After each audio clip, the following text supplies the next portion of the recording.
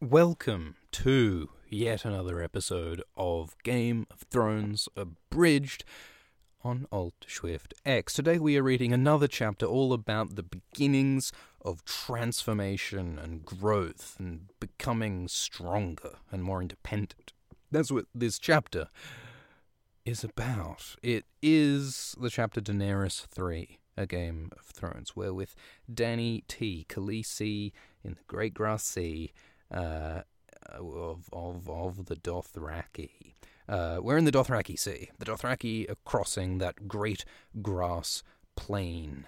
It is funny later in the series when Victarion Greyjoy is all like, the Dothraki Sea, I will sail across it. And he says that not knowing that the Dothraki Sea is made of grass. It's a cool landscape. You don't often hear about these sorts of landscapes in fantasy and fiction, I think. These long, empty expanses of grass. You know, I mean, when George Lucas makes a planet, he goes, I'll make an ice planet and a fire planet and probably a sort of a green Avatar-esque jungle planet, but it's never a grass planet, is it? That doesn't fit within the sort of Aristotelian schema of these are the things, and here's the... We shouldn't begin with a tangent, should we? This is Daenerys 3, A Game of Thrones, and it begins with Jorah Mormont talking about the Dothraki Sea. He talks about all the different flowers that exist in the Dothraki Sea. There's green grasses and yellow grasses and flowers and grasses like rainbows, and he describes the Shadowlands beyond Ashai, Khaleesi, where there are oceans of ghost grass that is taller than a person on horseback, grass that's pale, grass that glows in the dark with the spirits of the damned, which sounds creepy. The Dothraki believe that their sort of apocalypse scenario, every culture's got to have their own special apocalypse scenario, and the Dothraki believe that the ghost grass will grow and claim and sweep over everywhere and kill all the other grasses until only ghost grass exists, and then that will be the end of the world, because nothing can eat or survive in ghost grass, apparently. And Dany says, "Oh, but it's so beautiful here. I don't want to think about everything dying." So there, I think we see a certain like sort of girlish, naive side to Dany, where she's like, "I don't want to think about danger. I only want to think about pretty things." I mean that sounds like Sansa, right? Sansa is all about the pretty things and ignoring the spoopy things. So we sort of begin with naivety here, but as this chapter progresses, we see Dany becoming more of a woman and more empowered and more ready to face certain realities, perhaps, or at least that's something that comes later in her arc. And yeah, Jorah's like, "Yep, whatever you say, Khaleesi." Anyway, so the Dothraki are described. The Dothraki on their horses are as fluid as centaurs, which is a nice description of a horse rider.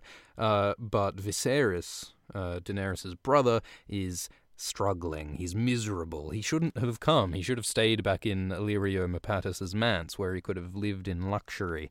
But of course he insists on coming along with the Dothraki until he gets the crown he was promised. Because of course Viserys' skin in the game, what he wants out of all this is to be crowned king of Westeros. The deal was that Khal Drogo gets to marry Daenerys Targaryen, and in return the Dothraki will conquer Westeros with their army. You got to wonder, did Drogo ever really intend on keeping that promise? Because there is a moment later on in this book where Drogo does become determined to take over Westeros. He seemed in no rush before, though. And of course, you've also got to ask, well, what is Magister Illyrio's intention with all this? Because supposedly Illyrio is sincerely supporting Viserys becoming king, but we know from later on that it seems more likely that the Viserys thing was actually like a distraction to get his actual man, Aegon Targaryen, young Griff, onto the throne. And there's all this complex conspiratorial shit going on in the background that we know nothing about at this point in the story. But still, you got to wonder, what if, instead of Viserys coming along with the Dothraki and, spoiler, getting killed with that crown of gold, that molten metal, what if Viserys stayed at Illyrio's manse, like he was encouraged to do? If Viserys didn't die, would he have... I mean, what would have happened to him? I mean, presumably the Dothraki never would have come to support him and carry him to Westeros, right? And yet, what would have happened to him? Like, would Magister Illyrio have killed him? Probably not, because he still wants... Supposedly, Magister Illyrio wants Viserys to be supported by the Dothraki. How does Illyrio suppose that's going to happen? You got to wonder if George Martin's plan at this point in the story is not so far advanced as it is in Dance, or something. Who knows? But tangent, that was one of them. Anyway, so Viserys is miserable out in the Dothraki, and he's going with his usual ridiculous hubristic speeches about how strong and draconic he is. Viserys vows to kill Drogo himself if Drogo betrays him on his deal, and Dany remembers Illyrio blinking at that and wishing him good fortune, which is a nice sort of diplomatic move. They mention a hunting hawk circling above, and in the Dothraki Sea there are no trees. Where does a hawk sleep? Does a hawk sleep on the ground in a landscape where there's only grass? Do birds sleep on the ground? That doesn't seem comfortable or safe. I wouldn't know. Anyway, so Dany decides, actually, you know what? I want to have a bit of a frolic in the grass. So she stops the entire column of Dothraki who are marching, who are going on through the plains. She commands them all to stop, and she goes to frolic in the grass. And Jorah's like, oh, look at you, fucking passing commands around like hotcakes. Aren't you some top shit? And Dany's like, yeah, bitch, I'm Khaleesi. So she's fucking enjoying her authority and power for once. And because, Jorah's like, oh, you're a queen. And Dany's like, I'm not a queen, I'm a Khaleesi. Yeah. And so Dany like rides off to the grass, and she's really enjoying riding her horse, the silver white horse that was gifted to her by Drogo on her wedding day. And she's talking about how she's really starting to enjoy this whole horse riding thing. But she says it had not come easy. She talks about how awful it was at first doing all this riding. She had all these saddle sores on her bum, and her thighs were chafed, and her hands were blistered, and her whole body was terribly sore from riding all day and all night when her body was unused to it. And Drogo mostly sort of ignored her. He went and did like the manly Dothraki thing, whereas Khaleesi was sort of left to the handmaidens and stuff, and she would cry herself to sleep, but then she'd get woken up in the night when Drogo decides he wants to fuck her. And this is not the most sort of consensual or sort of mutually pleasurable sex. This is Drogo just sort of using her doggy style, horsey style maybe, and it's a terrible time for Dany. So this is what her life is for some days, weeks, some amount of time. She's riding the horse, and that hurts, and then she's ridden by Drogo, and that hurts. So she's suffering for a period of time, and she says she can, and for a while she thinks she cannot endure it any longer. She thinks of killing herself rather than going on. But then one night, she has a dragon dream. She dreams of the dragon, the black-scaled dragon who represents Drogon, soon to be born. And there's all this fire, and there's all this blood, and it's calling to her, and she embraces the fire, and she wakes up feeling strong and new and fierce. Which, I don't think that's what they write in the psych textbooks in terms of recovering from depression and suicidal ideation. I think the prognosis, the diagnosis is rarely dragon dreams. But hey, this is fantasy. If you can't cure it with some Prozac, cure it with a dream about a dragon. So, but the point, though, is that Dany starts to adapt to a new environment, and she changes her behavior and her personality, and she becomes stronger through this fucking trial of suffering that she's experiencing. She reaches out and she touches her dragon eggs, which were gifted to her by Illyrio, and they feel strangely warm beneath her fingers. And of course, one of the eggs is coloured black and scarlet. For some reason, the dragon eggs are coloured the colour of the scales of the dragons within, which Doesn't seem entirely biologically, zoologically sound, but apparently that's how dragon eggs work. But anyway, but the point is that there's like foreshadowing that the eggs are somehow still alive. There's a heat, there's a power within the eggs, within Dany that is yet to be awoken. So she talks about how her body gets stronger and tougher, her skin gets tougher from all the riding and stuff, and she gets better at riding a horse, her Silver. It is as if they shared a single mind, Dany and the Silver, which almost sounds like the sort of warging and skin changing, that stuff that like Bran Stark does, which is interesting. But there's no particular evidence that Dany is a warg, a skin changer, and she begins to love riding. And she begins to notice the beauties of the land around her, about how beautiful the Dothraki Sea is. And we have this sort of montage of the Dothraki going through all these different environments. So they talk about these waterfalls and these forests and these small settlements and these roads and these canopies and these different places they go to. And interestingly, like one of the interesting things about this landscape and the landscape of Game of Thrones, the world of Game of Thrones generally, is that there are a lot of dead cities. There are a lot of ruins. There are a lot of fallen civilizations. Game of Thrones does feel, when you delve into the backstory and the lore a bit, it feels kind of post-apocalyptic, because there are many civilizations that have collapsed. Some perhaps due to the White Walkers, or to other catastrophes. We don't really know. There's a lot of mystery going on here. Some people in the fandom might theorize certain sci-fi explanations for this post-apocalyptic feel, which is interesting. But regardless, it certainly is intriguing that there are all these broken, dead cities. And eventually, Dany's agony is just a fading memory. So she's getting used to the whole riding thing. And indeed, she's getting used to the whole being ridden thing. She begins to find pleasure even in her nights with Drogo. Which, you can make all sorts of notes about how it's a bit sort of problematic that they're just sort of saying that, the sort of response to being raped every night is to just sort of get used to it, mate. So that's a thing.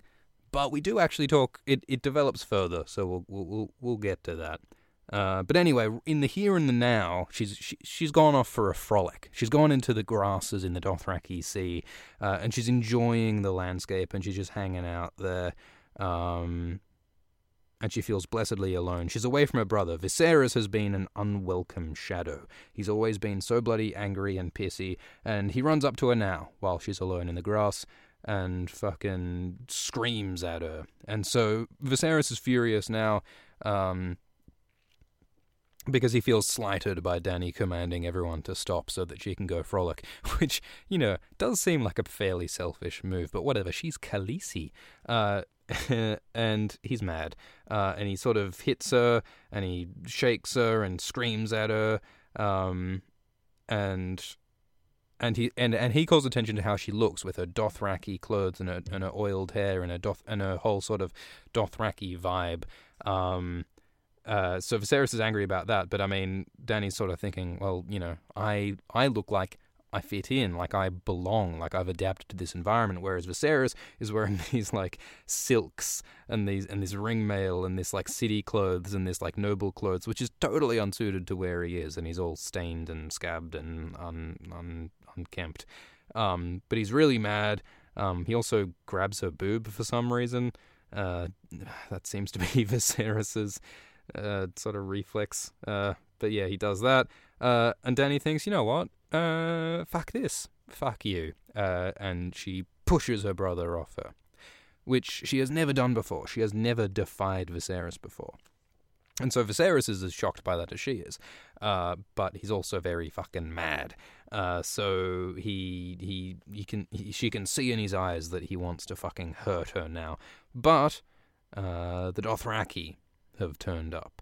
One of Drogo's blood riders has turned up, and he fucking Indiana Jones whip cracks and puts the whip wrapped around Viserys's neck, and pacifies him that way. And the blood rider Drogo is like, "Do you want me to kill Viserys? Is this guy causing any problems for you, miss?" And then he's like, "No, don't kill him." And so Viserys becomes totally at Dany's mercy for the first time ever, because all the Dothraki are here and they're all totally loyal to Dany, and they're pretty willing to kill Viserys. And looking at Viserys fucking writhing on the ground, Viserys looks pitiful. He looks like a weak, useless piece of shit. And Dany's like, hold on, he was always a weak, useless piece of shit. Why didn't I ever notice that before? He was always a fucking worm. And she, yeah, I love this line. There is a hollow place inside her where her fear had been. I love that line because it not only expresses that Dany is no longer afraid and no longer feels weak, but that empty space, that's potential. That is a space where new feelings, new fire can burn, new potentiality. It's those fucking pluripotent stem cells, man. Dany has room to grow now, and what she'll become is up to her. There's a lot of different ways this could go, but at this point, her fear is gone, and now there is room for new things to take root. Change, character development, hashtag literature. And so Dany's like, okay, don't kill him, but take his horse. Because in Dothraki culture, if you don't have a horse and you have to walk, that means you are of like no status. You are not a man if you are not riding a horse. You are less than a man. You have no status. You have no honor, no pride, the lowest of the low. And Viserys is furious at Dany, and he commands Jorah, the only other Westerosi here, to hit Dany, hurt her, your king commands it. And Jorah looks at Viserys and looks at Dany and makes his choice, makes his decision. And he sides with Dany. And he says, nope, Viserys, you're walking, fuck you, I'm with the Khaleesi. So it's interesting, because remember that Jorah has, in some time period, been not entirely loyal to the Targaryens. Jorah has been spying on Daenerys, informing Varys at Westeros about her movements, in the hopes of getting a pardon and being able to return to Westeros. So you got to wonder, like, is Jorah sort of thinking about his loyalties at this point? Is he second guessing whether he should continue to spy on Daenerys or whether he should side with her? We do know that Jorah still, after this point, continues to spy on Dany and is disloyal because of reasons. But yeah, you got to wonder, like, is Jorah's loyalty starting to shift at this point? Anyway, so yeah, they're like, yep, fuck you, Viserys. They ride off and let him catch up on foot.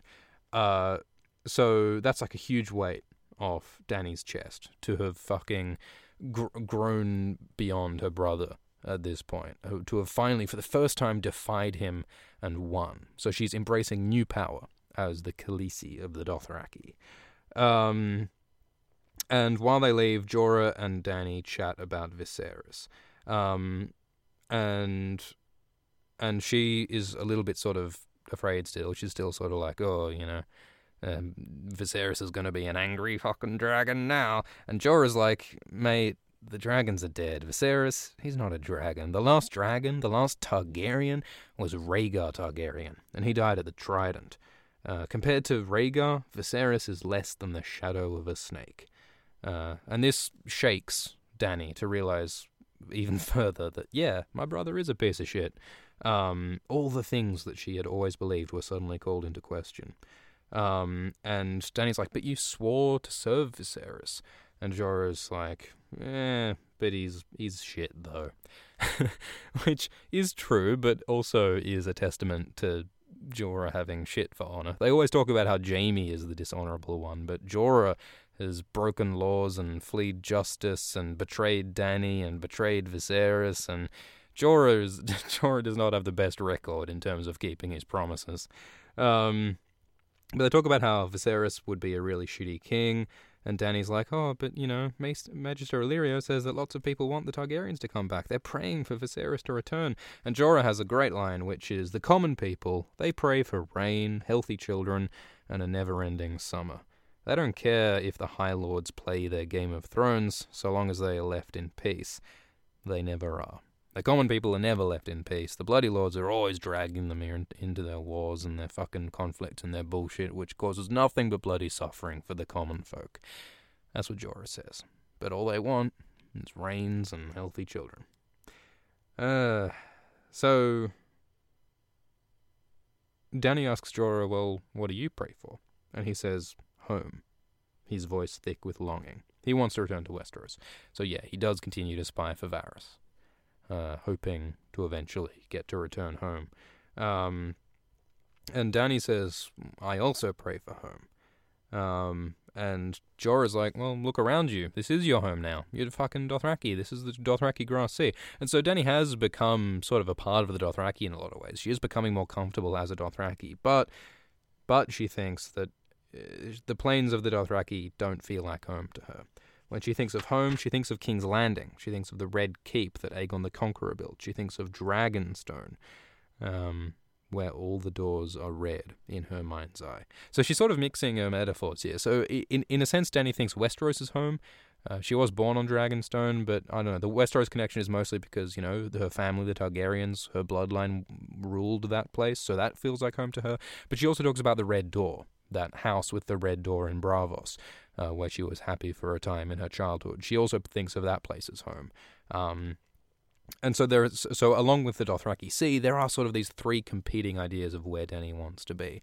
And later on, we of course add Meereen. So Danny is very much sort of divided in her loyalties, in her identities. There are a lot of different sort of forces vying for her feeling of who she wants to be. There is a empty place in her heart where her fear had been, and there are a lot of different things that could come to fill it. Potentiality in Danny. And then Danny has another sort of revelation. She thinks, wow, not only is Viserys shit, but he never is going to take over Westeros, is he? And Jorah's like, yeah, probably not, because he's shit. And then Danny has another moment of sort of assertiveness, and she says, "Oh, I am no child," and she races off, and #empowerment, blah, blah, blah. And Viserys, everyone's going to laugh at him because he's going to be walking, he's a piece of shit. Danny has a weird fucking hallucination flashback. She looks at her dragon eggs and she sees like fire. She sees a whole lot of red fire all over, which is sort of a foreshadowing flash forward to the pyre where her eggs will soon be born. And Danny's like, oh, but the dragon eggs, they won't hatch. They're only stone. The dragons are all dead. Ooh. But when of course they will hatch soon. And she is about to have a bath with her handmaidens, Irri and Jiqui and Doria, who do appear in the show, albeit briefly. Well, some of them more than briefly, but anyway. And so they have a bit of a sort of a day spa sesh. They have this hot water and they're all sort of grooming Daenerys. Wouldn't it be great to have people whose full-time occupation is to groom you and to, like, bathe you? That would be I mean, they're talking about all, like, the spice flower and cinnamon and all these. It sounds relaxing is all. And they're talking about dragons. So Danny's like, have you ever seen a dragon? And they're like, no, the dragons are all dead, mate. It is known.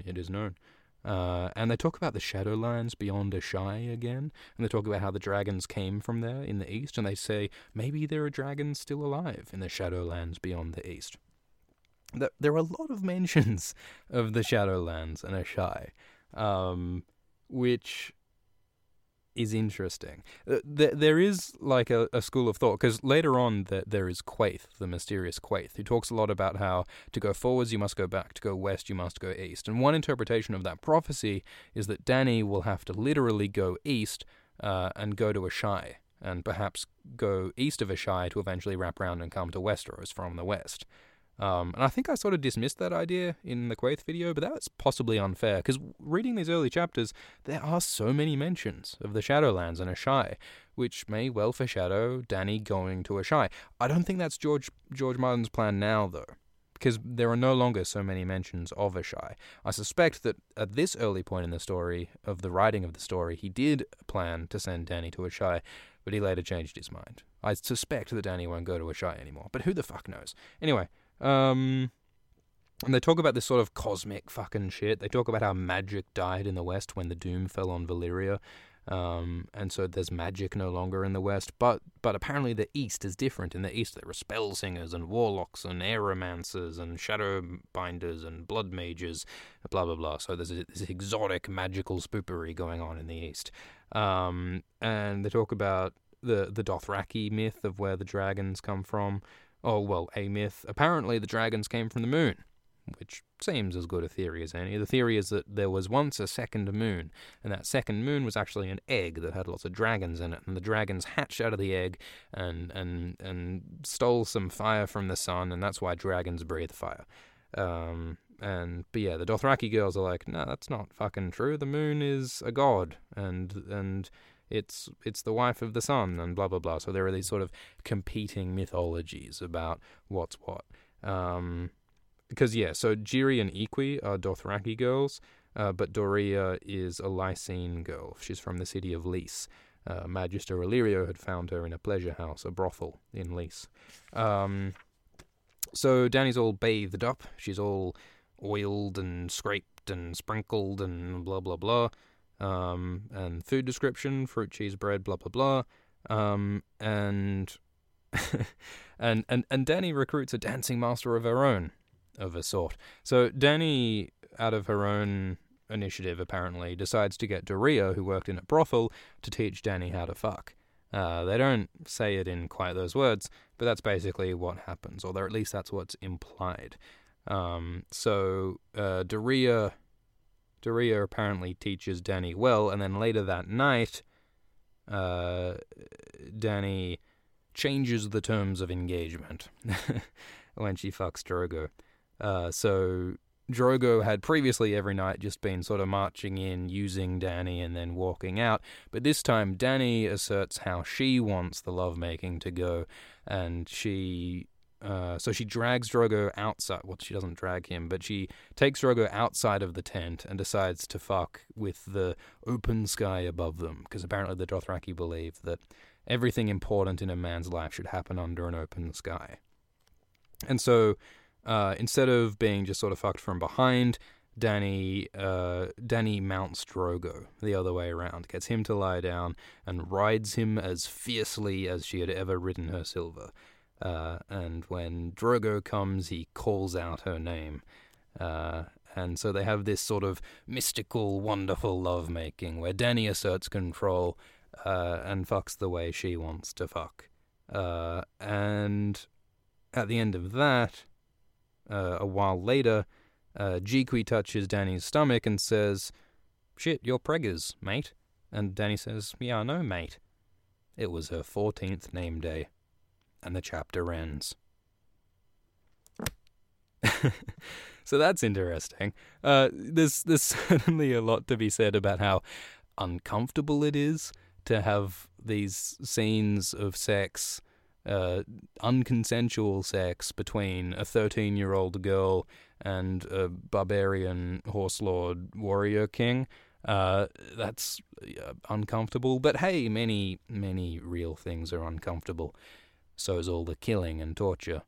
So that's a thing. But the point of that chapter is that Dany is doing the same thing that Jon Snow is doing, the same thing that Arya is doing. They are being presented with a new situation, a new environment, new people, new challenges, and they're responding to that situation by growing stronger, by getting tougher and learning and becoming more adaptable and changing themselves, changing their characters to do better and to give themselves room to grow. So Jon is becoming less of an immature child, and he's starting to sort of make sort of social concessions and learning how to get along with other people better and becoming more interested in honor and training and strength. And Arya is letting go of her sort of childish wildness to some extent and is becoming more disciplined and is learning how to fight and is learning how to get along with Sansa better. And Dany, just like those two, is learning to let go of some of her girlish naivety, let go of some of her preconceptions about the way the world was and the way Viserys is great, and she's becoming disillusioned and she's adapting to a new culture, and she's also asserting her new power as Khaleesi, as one of the leaders of the Dothraki. She's learning to ride better, she's learning to appreciate the beauties of the Dothraki Sea, and she's also changing the dynamics in her relationship with Drogo to better suit her. She's asserting herself, and there's all this foreshadowing about the hatching of the dragons and the Targaryen flame that Dany will come to represent. So I'd say that's a pretty good chapter. Thank you for listening. to this episode of Old Swift X. We will have more episodes soon. In the meantime, subscribe, comment, like, do all those things.